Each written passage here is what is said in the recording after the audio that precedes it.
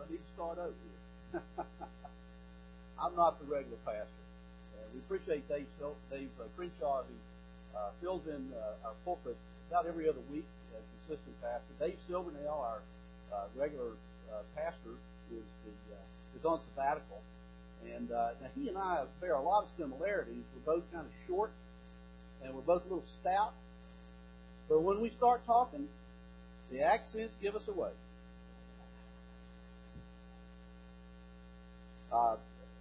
I get to preach about as often as the White Sox win the pennant.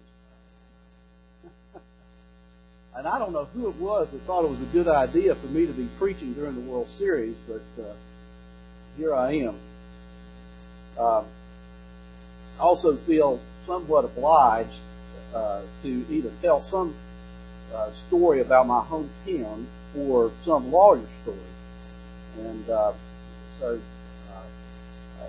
years ago I heard this story about a married couple that they were on a honeymoon, and they decided it would be a good idea to take a ride in a hot air balloon. And they got up early one morning, and they went out, and they were up, and they hit a fog bank fairly soon, and they drifted along. They could tell they were moving, but they had no idea where. And finally, when the fog burned off and they lowered themselves down somehow a little bit, they could see they were way out in the middle of the country. And they saw some guy walking down along the road. And so they hollered down there to him, "Hey, buddy, where are we?" And he looked up and said, "You're in that balloon." And the husband turns to the wife and says, "Wouldn't you know it? We drifted all this way, and all we do is run into a lawyer." And she says, "How do you know he's a lawyer?" And the husband says, "Well, it's obvious. What he said was true, but it's absolutely of no use to any of us whatsoever."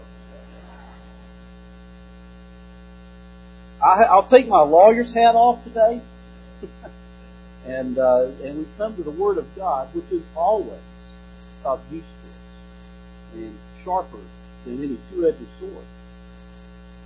Let's pick up our text today from Romans chapter 14, verses 13 through the end of the chapter, verse 23. We are in a series on the book of Romans. We're marching right through. For a while there, we marched in place on Romans 12, 1 and 2, but now we're picking up steam, and Pastor Crenshaw covered the first half of chapter 14 last week. And the remaining verses build on that text. And so we'll go back and cover a little bit again. Let's consider, starting with verse 13, this is the Word of God. I'm reading from the New King James Version. "Therefore, let us not judge one another anymore. Rather resolve this, not to put a stumbling block or a cause to fall in our brother's way. I know and am convinced by the Lord Jesus that there is nothing unclean of itself. But to him who considers anything to be unclean, to him it is unclean. Yet if your brother is grieved because of your food, you are not walking in love. Do not destroy with food the one for whom Christ died. Therefore do not let your good be spoken of as evil. For the kingdom of God is not eating and drinking, but righteousness and peace and joy in the Holy Spirit. For he who serves Christ in these things is acceptable to God and approved by men. Therefore, let us pursue the things which make for peace, and the things by which we may edify one another. Do not destroy the work of God for the sake of food. All things indeed are pure, but it is evil for a man who eats with offense. It is neither to eat meat, nor drink wine, nor do anything by which your brother stumbles, or is offended, or is made weak. If you have faith, have it to yourself before God. Happy is he who does not condemn himself in what he approves. But he who doubts is condemned if he eats, because he does not eat from faith. For whatever is not from faith is from sin. Let's pray. Our Father and our God, I pray that you would let the words of my mouth and the meditations of my heart be spoken through the sermon today be acceptable in your sight and edifying to the people of God. In Jesus' name. The subject matter of this passage is not one that gets preached on very much. This is one of the reasons why we're going through an exposition of books of the Bible, is so that we touch on subjects that aren't often preached on, among other reasons. There is a parallel passage that Paul writes about in 1 Corinthians chapter 8. So this is God thought this was, Paul, through the inspiration of the Spirit, believed this was an important enough thing that it comes up in the church often enough that it needs to be dealt with in more than one context. Paul deals with it again obliquely in 1 Timothy chapter 4. We'll talk about that a little bit more as we go on. And even though this is something that's not preached on a lot, it's something that we come in contact with continually. Let's look at it. The larger context of what we're talking about was set by Pastor Crenshaw a few weeks ago in Romans 13:8. To wit, because Christ loved us, we ought also to love one another. That's our neighbor, and especially our Christian brother. The immediate context of what I've read today builds, as I mentioned, on the first part of Romans 14. If you weren't here last week, or if you were asleep last week, we'll just do a brief review at verse 1. Paul talks about receive one, that is, receive a Christian brother, who is weak in faith, but not as to disputes over doubtful things.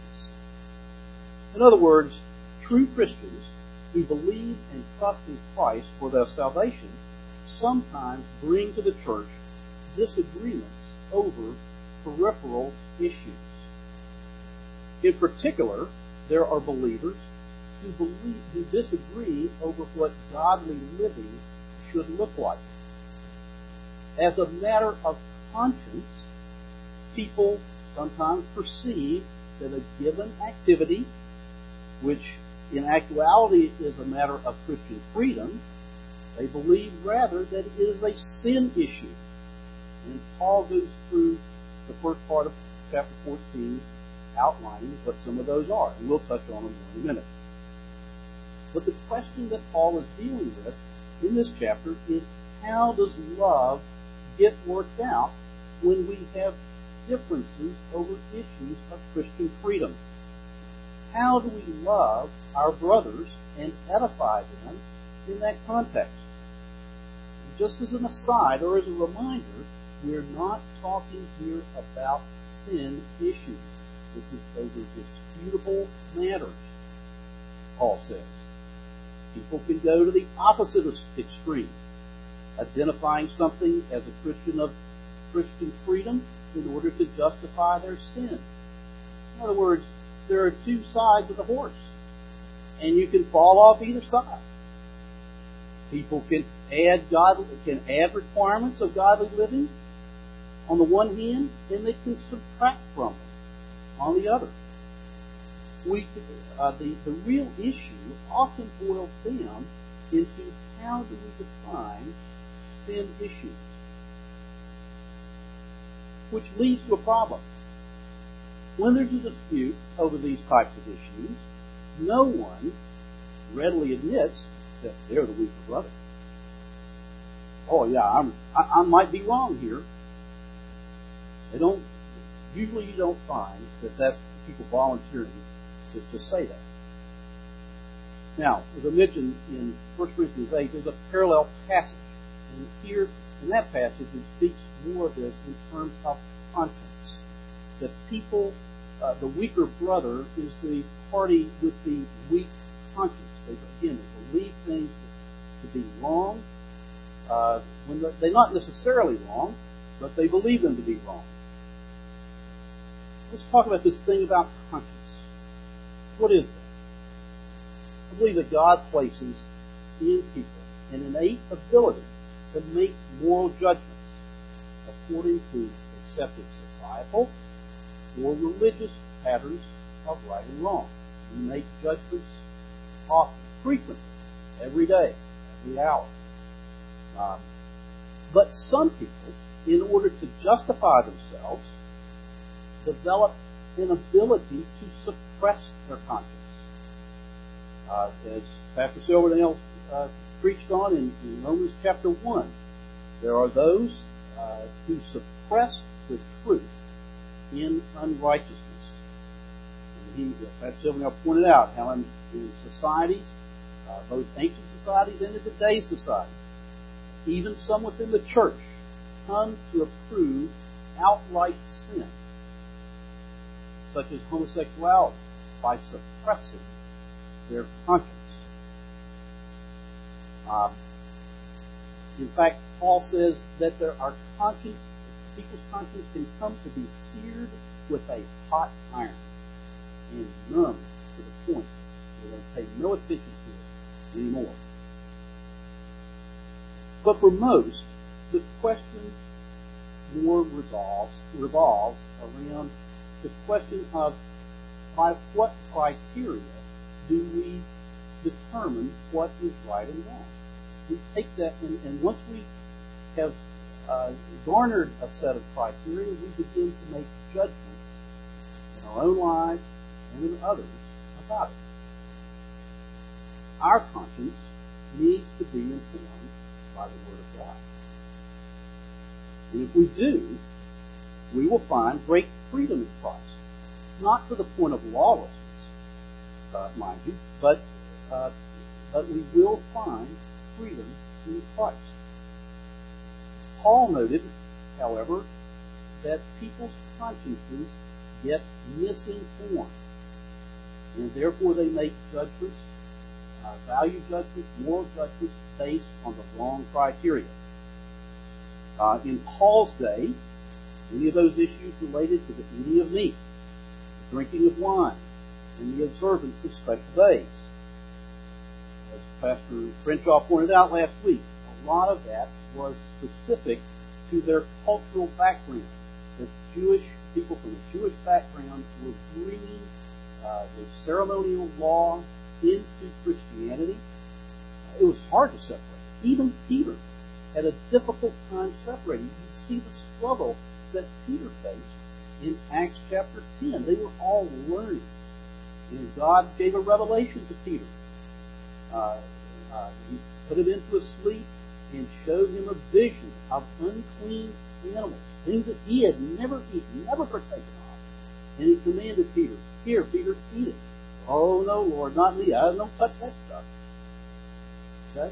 But God said, "No, Peter, here. We're shaking your conscience over. I'm informing you, Peter, that this is no longer the requirements of salvation, and it's no longer the requirements of even pleasing me, of righteous living." And so Peter learned through that.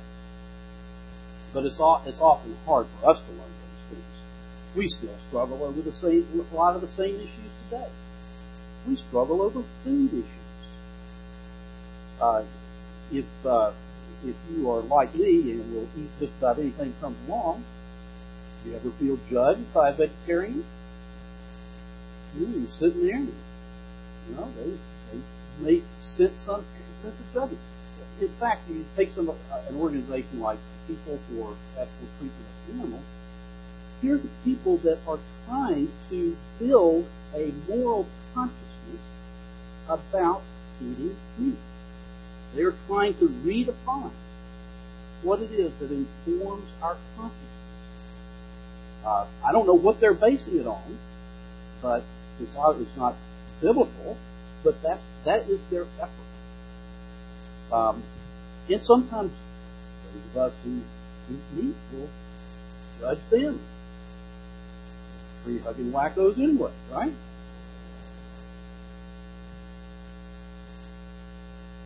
Another thing that Paul touched upon, and we still struggle with today, is alcoholic beverage consumption. The temperance movement in the United States in the late 1800s and early 1900s was very much a Christian-based movement. They could see an evil in society, especially after the Civil War, of public drunkenness and the ruination of families. But there was an overreaction in a lot of ways, and an informing of the conscience that didn't necessarily come from the Word of God. But we're still, in other parts of the country, not so much the Washington D.C. area, there is still a Christian cultural sensitivity to consuming alcoholic beverages. I know I grew up that way, and I know when I came to this area, first as an undergraduate student, living with a family in D.C., Christian family, a professor in a Christian college I was going to, and I went and lived with him that summer, and he had beer in the refrigerator. Shocking. And for me it was, because I couldn't square it. That wasn't where my conscience had been informed. And later, when I came back to law school, I'd go out to dinner with some of my friends, and they would order a bottle of wine. I'm kind of curious about it, and I didn't. And as due course, I partook. I enjoyed it, but I didn't do so. I violated my conscience. Indeed, I had thought it was wrong, and for me, it was wrong. It wasn't until later when I went back and started looking into the issue and actually read a book by someone who believed that it was wrong. He convinced me from his own bad arguments that it was right. It was okay. But my point is, you see where I sinned by violating my conscience? It is always a sin to do something against conscience, whether that conscience is informed correctly or not. And that's the point of this, one of the points of this passage that is a background to understanding how to live with people who have consciences informed by the wrong things, even Christian people.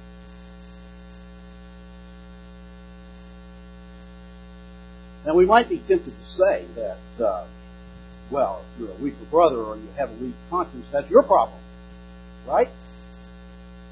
I mean, after all, it's weak. What the Bible says is a weak people, weak conscience. And as Pastor Crenshaw noted last week, the weaker brothers can become the bullies of the church. Well, Paul could have said to these people, look, those weaker brothers, they need to grow up and get over it. Right? Is that what he says? Not at all. Now, Paul gives a different instruction about dealing with people whose consciences are informed in 1 Timothy chapter 4. Here, Paul is writing to the pastor of a church. And in that church, there are people who are saying, abstain from meat, don't marry, adding extra biblical requirements. But Paul he has very harsh words for such people, but he's saying that in the context of instructions to the pastor. Now, next week, Pastor Crenshaw will be preaching on chapter 15 of Romans. We'll pick up on that theme a little more, but the idea for us today in this passage is to live in love of the rest of us, and to live in love with those brothers. Verse 21, let's go back and revisit it, says that living in love with the people of God requires us to forego our Christian freedom. If it offends another. 2, if it causes another person to sin against their conscience. Number 3, if it's a weak. 1 Corinthians 8:9 says, beware lest this liberty of yours becomes a stumbling block to those who are weak. If we get too focused on our own Christian freedom, then we too miss the point of Christian living. The kingdom of God is of righteousness and peace and joy in the Holy Spirit. For he who serves Christ in these things is acceptable to God and approved by men. Pleasing God does not consist of following extra biblical requirements, nor, however, does it consist on exercising our freedom and insisting on our rights. Love does not behave in this way, Paul says in 1 Corinthians 13. Love does not insist on its own way, nor, however, is it easily offended. So what does righteousness, if that's what we're supposed to pursue, what does it look like? Jesus says, if you love me, do what I can do. Not that that's a basis for our salvation on works, but out of thankfulness and reverent obedience to our King and our Redeemer. We are to put aside those sins which so easily entangle us. We have not been saved by grace to live in sin. We're not to be saved by grace in order that sin may abound in our lives. We're still to follow Christ. And we're still to reach forward in obedience of the moral law. We're to pursue peace, harmonious relationships with each other, especially within the church. And thus, as much as it depends on you, live at peace with all men. And we're to have joy in the Holy Spirit. Our joy doesn't come from the exercise of our Christian freedom, but it comes from the confidence and assurance that we have in our salvation. Jesus says to rejoice that your names are recorded in heaven. He also says, let no man take away your joy, but I will see you again, Jesus says, and you will rejoice in your heart and see that no man takes your joy away from you. Just as an aside, as I was looking on some of these passages about joy, so often joy in Christ is related to our suffering. Whether it's health crisis or persecution, there often, in the midst of those trials, comes real joy, solid joy. These things please God. In the NIV, Ephesians 5:10 says, find out what pleases God. That's our pursuit. And when we do so, these things often engender an approval by men. Not that that's what we're seeking, and sometimes they don't, but often it is a byproduct of pleasing God. On the flip side, we bring often dishonor to God and dishonor to the church when we squabble among ourselves. So thus, Paul gives the instruction, in verse 18, to the stronger brother, to pursue peace and the things that edify. We could turn the exercise of our own Christian freedom into sin if we bring contention or we tear down a brother. Paul says, don't tear down what God is trying to build up. And our own Christian freedom can do that. Jesus said that it would be better if a millstone were hung around someone's neck and they'd be thrown into the lake than if they caused a little one to stumble. Let me just give you a couple of examples of things that we've experienced. Years ago, the church that down in Gainesville that we went to for many years, we had a retreat every year. We would have it out at an Assemblies of God campground over in West Virginia. And we did. This was an annual thing, and somebody in the church had a connection with people involved in that ran the camp. And we do different activities every year. And one year, somebody thought it would be a good idea for somebody to bring their fiddle, and they had a square dance. I wasn't there this year, but they had a square dance, and that occasioned an unwitting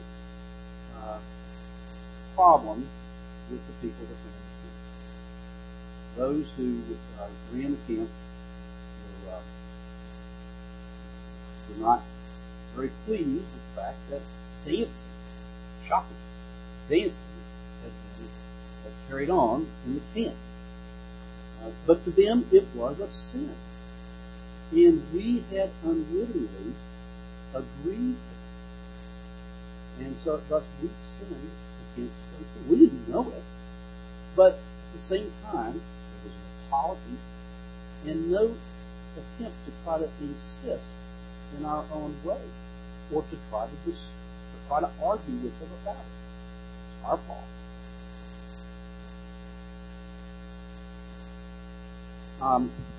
When Catherine and I were planning our wedding many years ago, one of the issues that came up was the use of alcohol at our wedding. I think most people in our family expect us. That's just kind of a due course. But we were aware that there were people on both sides of our family that had drinking problems.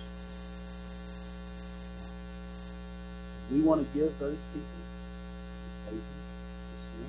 Was it within our Christian freedom to serve alcohol? We thought it was, but we decided to forego it on that occasion because we didn't even want non-believers to have an occasion to sin.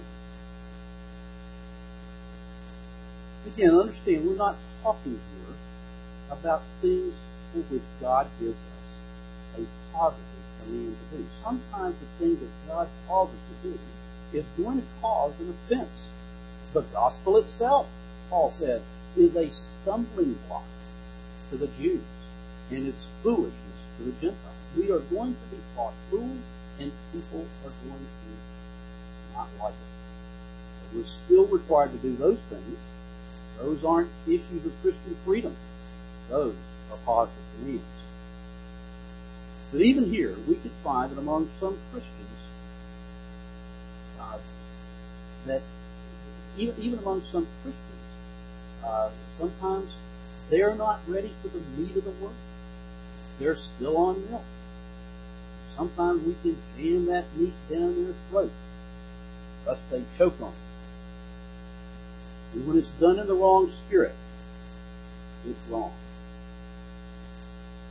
In Ephesians, Paul says, speak the truth in love. We're apt to sin against our brother. If we speak the truth without love, we're apt to sin against our brother. By the same token, if we try to love without speaking the truth, we were apt to lead people in their sin. And that horse has two sides. There can even be times when our theology, our Reformed theology, as correct as it may be, sometimes as correct as we may think it to be, can be a cause, can be presented in such a manner, in an unloving way, as to be dishonoring to God, counterproductive to the advance of the gospel. The point here, as Paul says in 1 Corinthians, is that whether we eat or whether we drink or whatever it is that we do it all to God's glory. And be fully persuaded in our own mind that what we're doing is right. We can't bring honor and glory to God if we're sinning against our brother or causing him to stumble. John said if we don't love brother, don't love God. Jesus said that how is it that all men will know that we're his disciples? There's a sign. There's a symbol. How is it that people will know that we are his disciples? Because we love them. By this, all men shall know that you are mine. And as I said before, as much as it depends on you, live at peace with all men, especially Christian brothers. Be fully persuaded, then, a practical application here, be fully persuaded that when we undertake an activity, that we're not sinning against our own conscience. Make sure that we're not rationalizing our activities as an excuse for sin. Never act against conscience. And if we're not sure whether what we're doing is right or wrong, then it's time to turn to the Word of God and explore it. And if we still can't figure it out, then seek the counsel of godly people who are here to aid and help us. Let's talk it through. If need be, Paul says, we need to have our Christian freedom to ourselves. And that's not a call to be hypocritical, but it is to exercise our Christian freedom in a discreet manner. If we know there are those around us who may take offense. Sometimes it is, if you have to ask, well, don't bother doing it at all. Resolve, as 1 Corinthians 8:13 says, if my use of some aspect of my Christian freedom makes my brother stumble, then I will never use my Christian freedom in that way again. The Christian freedom is not a call to do something. It's a call to permissiveness in something. You don't have to do it.